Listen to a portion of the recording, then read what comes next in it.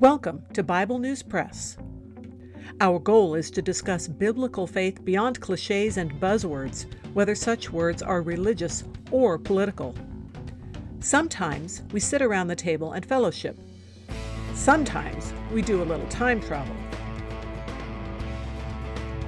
It is all part of our journey with our Abba Father, who has given us the key to life.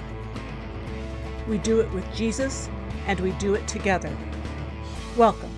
Hello, I'm Laura. I will be reading Ezekiel chapters 1 through 3 from the World English Bible.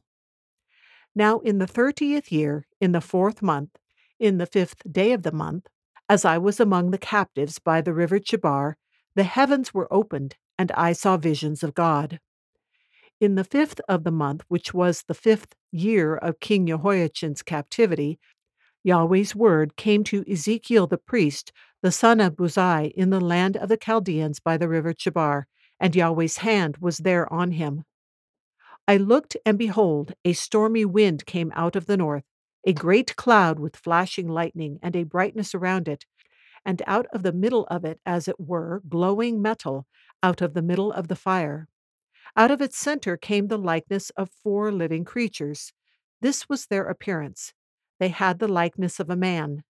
Every one had 4 faces, and each one of them had 4 wings. Their feet were straight feet. The sole of their feet was like the sole of a calf's foot, and they sparkled like burnished bronze.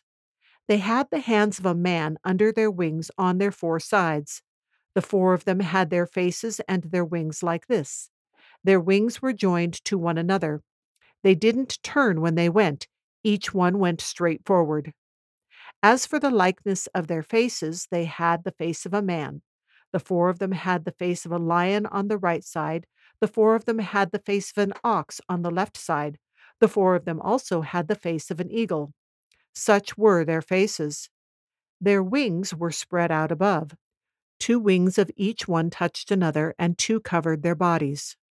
Each one went straight forward. Where the Spirit was to go, they went. They didn't turn when they went. As for the likeness of the living creatures, their appearance was like burning coals of fire, like the appearance of torches. The fire went up and down among the living creatures. The fire was bright, and lightning went out of the fire. The living creatures ran and returned as the appearance of a flash of lightning. Now, as I saw the living creatures, behold, there was one wheel on the earth beside the living creatures, for each of the 4 faces of it. The appearance of the wheels and their work was like a barrel. The 4 of them had one likeness.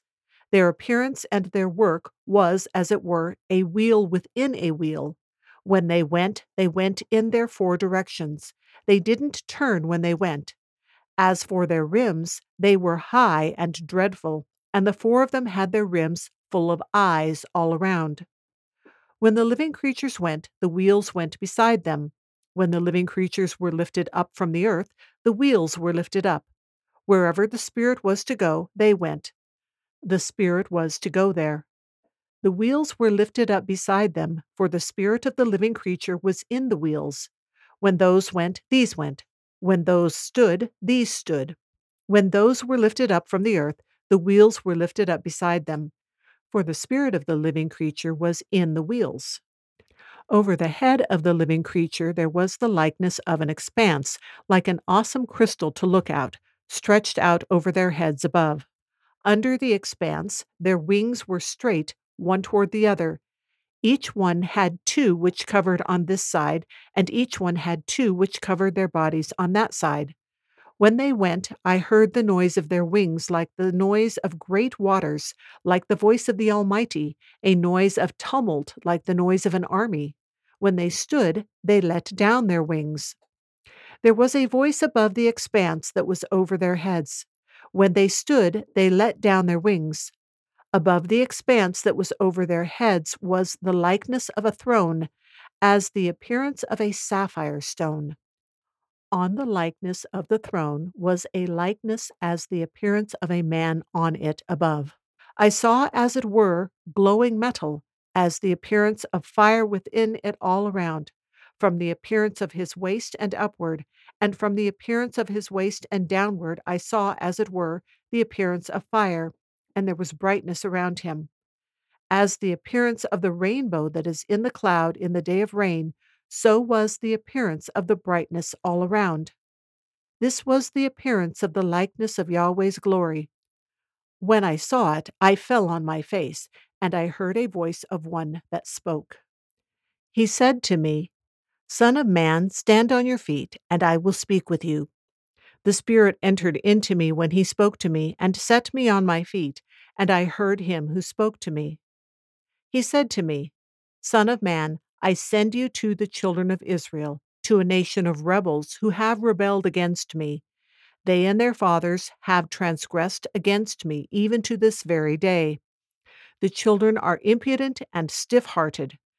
I am sending you to them, and you shall tell them, This is what the Lord Yahweh says. They, whether they will hear or whether they will refuse, for they are a rebellious house, yet they will know that there has been a prophet among them. You, son of man, don't be afraid of them, neither be afraid of their words, though briars and thorns are with you, and you dwell among scorpions. Don't be afraid of their words, nor be dismayed at their looks, though they are a rebellious house. You shall speak my words to them, whether they will hear or whether they will refuse, for they are most rebellious. But you, son of man, hear what I tell you. Don't be rebellious like that rebellious house. Open your mouth and eat that which I give you. When I looked, behold, a hand was stretched out to me, and behold, a scroll of a book was in it. He spread it before me. It was written within and without, and lamentations, mourning, and woe were written in it. He said to me, Son of man, eat what you find. Eat this scroll, and go, speak to the house of Israel. So I opened my mouth, and he caused me to eat the scroll. He said to me, Son of man, cause your belly to eat, and fill your bowels with this scroll that I give you. Then I ate it, and it was as sweet as honey in my mouth. He said to me, Son of man, go to the house of Israel, and speak my words to them, for you are not sent to a people of a strange speech and of a hard language, but to the house of Israel. Not to many peoples of a strange speech and of a hard language, whose words you can't understand. Surely, if I sent you to them, they would listen to you. But the house of Israel will not listen to you, for they will not listen to me. For all the house of Israel are obstinate and hard-hearted. Behold, I have made your face hard against their faces, and your forehead hard against their foreheads. I have made your forehead as a diamond, harder than flint. Don't be afraid of them, neither be dismayed at their looks, though they are a rebellious house. Moreover, he said to me, Son of man, receive in your heart and hear with your ears all my words that I speak to you. Go to them of the captivity, to the children of your people, and speak to them and tell them, This is what the Lord Yahweh says, whether they will hear or whether they will refuse. Then the Spirit lifted me up, and I heard behind me the voice of a great rushing, saying, Blessed be Yahweh's glory from his place.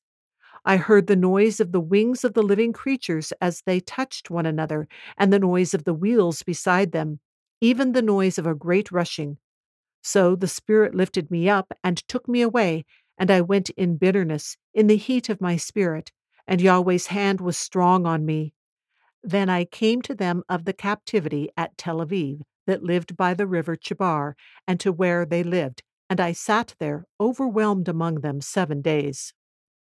At the end of 7 days, Yahweh's word came to me, saying, Son of man, I have made you a watchman to the house of Israel.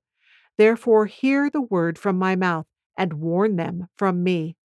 When I tell the wicked, You will surely die, and you give him no warning, nor speak to warn the wicked from his wicked way, to save his life, that wicked man will die in his iniquity. But I will require his blood at your hand. Yet if you warn the wicked, and he doesn't turn from his wickedness, nor from his wicked way, he will die in his iniquity, but you have delivered your soul. Again, when a righteous man turns from his righteousness and commits iniquity, and I lay a stumbling block before him, he will die. Because you have not given him warning, he will die in his sin, and his righteous deeds which he has done will not be remembered. But I will require his blood at your hand. Nevertheless, if you warn the righteous man that the righteous not sin, and he does not sin, he will surely live, because he took warning, and you have delivered your soul. Yahweh's hand was there on me, and he said to me, Arise, go out into the plain, and I will talk with you there. Then I arose and went out into the plain, and behold, Yahweh's glory stood there, like the glory which I saw by the river Chebar. Then I fell on my face. Then the Spirit entered into me and set me on my feet. He spoke with me and said to me, Go shut yourself inside your house. But you, son of man, behold, they will put ropes on you and will bind you with them, and you will not go out among them. I will make your tongue stick to the roof of your mouth, that you will be mute and will not be able to correct them, for they are a rebellious house. But when I speak with you, I will open your mouth, and you shall tell them, This is what the Lord Yahweh says. He who hears, let him hear, and he who refuses, let him refuse, for they are a rebellious house. That is the end of chapters 1 through 3. One very useful thing to recognize is the timeline or the history markers that Ezekiel gives us in his introduction. Admittedly, the 30th year doesn't appear to be attached to anything in particular. There are several suggestions that I read about, from it being how old Ezekiel is based on the age that the priests were when they came into service, which is based on Numbers 4:23 and 4:30, but also that it was 30 years since Josiah found the book of the law in 2 Kings 22:1. But since it doesn't reference directly either of those, it's not clear that that's what Ezekiel himself is referencing. Another suggestion is that he is simply stating the date, and that seems to make the most sense to me. It would be kind of like us saying it is January 1st, 2024. The basis for this is that when Nebuchadnezzar's father began to reign, they started counting years from the beginning of his reign. That became the Chaldean calendar at that point. And since Ezekiel and the people he was talking to would have been going by things in that culture as far as dating to some degree, that maybe he's referring to that. But when I looked at the Floyd Nolan Jones timelines, which I have come to respect quite a bit, I couldn't clearly see that that lined up. It was very close, so that still is in the running. You can look up some details of that in the Fawcett and Brown commentary on the blueletterbible.org, and Matthew Henry also references this idea. But a couple of things are very clear in this introduction. One, that he is by the river Chebar, and this is in Babylonia. However, the exact location, as in current times, like where would we go to see it now, is not totally agreed on. The Jameson, Fawcett, and Brown, I guess I left off Jameson the first time I said it, says that this river flows into the Euphrates near Carchemish, about 200 miles north of Babylon. So that's their perspective or suggestion for that. From here, Ezekiel pinpoints the year of when he is speaking with what is going on in Jerusalem and Israel, specifying that it is the 5th year of King Jehoiachin's captivity. I know I go back and forth sometimes about how much to pronounce that J, so forgive me if I vary some in that. But you can read about Jehoiachin's notoriously short 3-month reign in 2 Kings 24:8. And this is the same king that Jeremiah prophesied a famous curse about in Jeremiah 22:30, which is another of those places that might seem to be a contradiction if you don't read it carefully. The gist of it is, and you can look it up for the exact wording, is that God has Jeremiah prophesy that this king will be written as childless, not that he would be childless, but that he would not have any descendants on the throne. Or it says none of his descendants would be on the throne. So it doesn't say he won't have descendants. Now, also on the idea of timelines, if we compare this to Daniel 1:1, Ezekiel 1:1 is about 12 years later, and you can see the Floyd Nolan Jones timeline for a visual of this. In verse 3, there's a Hebrew word that is translated expressly. I read a more thorough definition of the Hebrew, and apparently this is trying to convey the certainty of what happened to Ezekiel. Somewhere when I was looking things up, I saw the claim that the basic phrase or version of the hand of the Lord or the hand of Yahweh was or came or fell on me, that's Ezekiel speaking, occurs 7 times in Ezekiel's writings. So I did a word search on the blueletterbible.org, and indeed I found exactly 7 times. So counting Ezekiel 1:3, there is Ezekiel 3:14, 3:22, 8:1, 33:22, and 37:1 and 41. So that's just kind of curious. The phrase does permeate the prophecies, and it emphasizes that none of this was just Ezekiel's mind or imaginations. So the first thing Ezekiel sees is this stormy wind from coming out from the north, and it is accompanied by a great cloud and lightning, which of course immediately remind us of the manifestations of God's presence with the people of Israel, particularly as they left Egypt and went through the wilderness. And by the end of verse 4, Ezekiel is talking about the middle of the fire. From here, the descriptions get difficult because we are well beyond our earthly experience. I can recall 2 other such visions recorded in the Bible. That's in Isaiah 6 and Revelations 4, where John has his, um, experience in heaven. And these are, as far as I can tell, the most detailed and overwhelming accounts that we have, but there are other mentions of heaven being seen to one degree or another. Now, I'm distinguishing between when angelic beings come to earth. So in one sense, you might say that's a glimpse of heaven because it's not totally earthly, it's from the heavenly realm. But what I'm talking about here is actually seeing heaven. And one of them is Mark 1:10, where Jesus is baptized. Another is where Elisha and his servant see the fiery chariots in 2 Kings 6, verses 15 through 17. And then when Stephen is being martyred, he says that he sees the heavens open. That's Acts 7, verses 55 through 56. Paul probably saw heaven in 2 Corinthians 12, verses 2 through 4. It talks about that. In Genesis 28:12, we have the account of Jacob dreaming of the ladder where the angels are ascending and descending into heaven. One not commonly referenced one is in 2 Chronicles 18:18. Micaiah says he saw the throne of God. And then in Daniel 7:9, it talks about the throne. Now, here in Ezekiel 1:5, he describes living creatures, which seems to be a very generic way of saying these things are alive, and he doesn't have a common category for them. One of the a couple of the commentaries I read in mentioned how in a couple of translations, these wrongly got translated as beasts, that really isn't what is trying to be conveyed here. And then in Ezekiel 10:15, it talks about them again and gives the description of cherubim. As we've discussed previously, cherubim is a transliteration of a Hebrew word, that it is Hebrew sounds that are approximated as best they can into the English language, so it's not a translation. Now, these cherubim are distinct from what are described as angels and sometimes named elsewhere in the Bible, bringing messages to people.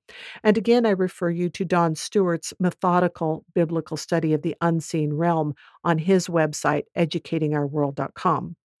But by the way of quick review, the first mention of cherubim is Genesis 3:24, where they are guarding the way to the tree of life. Cherubim are integral to the design of the tabernacle and Solomon's temple. So at least at that time, they knew or were told enough about what these cherubim looked like to fulfill these instructions.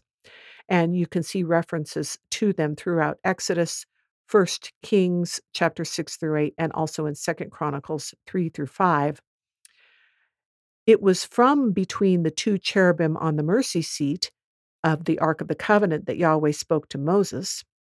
And it is a common part of descriptions of God's throne. See places like 2 Samuel 6:2, 2 Kings 19:15, Psalm 81 and 99:1, and Isaiah 37:16. Cherubim are mentioned repeatedly in Ezekiel, including when we get to the new temple carvings, and cherubim are mentioned in passing, it seems, in Hebrews 9:5. Now, here are a few other observations that came up in our discussion during our time of Christian fellowship. One thing that someone mentioned was the common depiction of Satan having hooves, which is in line with him having been the anointed cherub per Ezekiel 28:14. Another person commented that the four faces described are commonly recognized as the strongest of their respective groups: the man, the lion, the eagle, and the ox. And the various parts of the cherubim go with these faces. But also, we should remember that typically earth is a shadow of heavenly things, not the other way around. So these specific descriptors give us insight into heaven and are not distortions of earthly creatures. As for comparing descriptions in Isaiah, Ezekiel, and Revelation, the three main places that I know of where we have this kind of heavenly vision, I have yet to make a chart, but I see at least a couple of legitimate possibilities to account for the differences we see. One, each description is accurate and but from a different perspective, much like the gospel accounts. For instance, one of the gospels talks about one angel and one of two, but they're not exclusive. They just don't mention the second one. So, for example, John in Revelation mentions four different faces, one on each creature. And as David Gusik's, that is apparently what John saw. He didn't see them turn. There is the wording of four wings in Ezekiel, and that may be referring to specific placement. But it could also be that in these visions, they are describing similar but different beings. If you think about earthly creatures, you know some are very similar in some ways but distinct in others. For this view, consider the so called seraphim of Isaiah 6, which seem to be above the temple where God's throne is, so above the throne, while in Ezekiel they are below the throne, they're below the crystal firmament. And in Revelation, they are around the throne. Either way, for my part, I find it safest and wisest to assume there is something I don't understand yet when God's word has already been verified as trustworthy, both prophetically and philosophically. So now, just going back to the Ezekiel narrative, Ezekiel emphasizes in the likeness as he does the hard work of trying to describe what is beyond our earthly realm. These living beings reflect the glory of the God whose presence they are in. That's so much brightness. And it makes me wonder just how bright Moses' face got. And then, of course, in verse 15, we get the famous wheel within a wheel and the phrases like, as for their rims, they were high and dreadful, and the four of them had their rims full of eyes all around, leave us grasping to imagine in our minds to conjure up a picture of what is written. But notice that while we aren't used to creatures with such wheels as part of their bodies, Ezekiel goes on to make it clear that these are part of the creatures. It is much like trying to explain feet and legs to a fish, or a very smart fish, and saying their spirit was in their legs by way of emphasizing the physical connection, the animation, the volition of function. Then in verse 22, we move to the crystal like expanse with the likeness of a throne above it. I get the definite impression that our sinful, decaying world is like living in a gray, foggy dusk light versus the heavens with their multicolored brightness, but we probably need our new bodies to safely and fully appreciate it. In verse 26, we are again told of the likeness of a man on the throne. It's kind of the opposite of us being created in the image of God. We may not currently fully comprehend how that works, but we get a glimpse by this comparison. And all the glowing metal and rainbows, it makes all the movie special effects pale in comparison. And then the rainbow makes me think that the promise that began with the flood is more than just pretty lights, but it was a glimpse of heaven brought down to earth for us. Then, when verse 26 ends, we have the whole point that Yahweh's glory is awesome. So Ezekiel does a faceplant in recognition of his place before him. But then in chapter 2, we get the example God raises Ezekiel up. Well, first he tells Ezekiel that he can or should get up, but then he helps him. and the nature of the mission unfolds. God begins by preparing Ezekiel for disappointing responses, to say the least. But regardless, Ezekiel must still give the message. Israel, the people of Israel as a whole, have chosen not to listen to Yahweh, but he keeps giving them opportunity. And then we have the scroll. In chapter 3, this is one of those curious passages where it is happening, but it is the acting out of meaning. So Ezekiel did taste the scroll, but this taste, though real, is metaphorical as well. The message is sweet, even if it is refused by the people of Israel that he will go to. I remembered that John in Revelation also ate a scroll. That's Revelation 10:9-10. But his stomach turned bitter when he ate his sweet tasting scroll. Here it doesn't mention Ezekiel having stomach discomfort, but he will have plenty of discomfort as he goes about illustrating various prophecies according to God's directions later. Then in verses 4-9 of chapter 3, Ezekiel is again told his message won't be popular, to say the least, that the people haven't listened to God, to Yahweh. They won't have any trouble understanding, for it's a common language between them, but they will not listen. This reminds me of a great book that I'm listening to by Frank Turek. It's called I Don't Have Enough Faith to Be an Atheist. It has a lot of good information and discussion, but one claim he makes about God communicating with us didn't set quite right with me. He tries to make a case that God doesn't show himself to us undeniably because we would be compelled and have no choice but to follow him. But I think the biblical record describes otherwise, both by example and by teaching. For example, Adam and Eve walked directly with God and yet rebelled, just to begin with. Noah's son Ham saw the flood and yet rebelled. The children of Israel had God's presence yet rebelled. Also, when God was closer to them, they begged him to go farther away. Solomon has incredible visions and talked with God, yet sinned horribly. And then in Romans 1, it says that what can be known about God and his attributes is clearly seen, and people suppress the truth. So Yahweh has employed all manner of approaches, and people still reject knowing him. In fact, when you get to descriptions of Jesus reigning on the throne of David for the 1,000 years, and then he lets Satan loose, then Satan deceives the nations and they rebel again. So it is not the lack of God's presence or revealing himself. It's pretty much that too many people want to try to be their own God. Unfortunately, that won't work in reality, and their pride and rebellion make them susceptible to delusions of grandeur. So in verses 12-15, Ezekiel has seen amazing things and been encouraged, but there is turmoil in his spirit because of all of this. Then the text says that he came to them in the captivity again. It doesn't say anyone noticed he was gone, but Ezekiel apparently experienced some sort of going and coming back. And his response to all of this is similar to Daniel's in Daniel 8:27. In verse 16, Yahweh reminds Ezekiel again of his responsibility toward the people of Israel because God has given him a job to do. Ironically, it is the same role that the nation of Israel, the people of Israel, was supposed to have for the nations, to be a godly people, giving Yahweh's message of hope to the world. But the people of Israel didn't. And now Ezekiel is telling them the same thing. The whole back and forth about warnings is sobering, particularly verse 20, which reminds us that committing one iniquity makes us guilty. But the watchman doesn't condemn, he warns.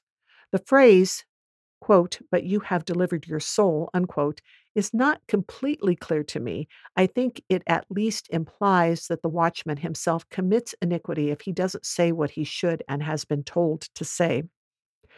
Also, the phrase, quote, "and I lay a stumbling block before him," unquote, could be a little confusing. Now, compare it to the book of James, where he says clearly God does not tempt anyone. However, God does allow tests. He allowed Jesus to be tempted in the wilderness. And we can also keep in mind 1 Corinthians 10:13, where it says he provides a way of escape.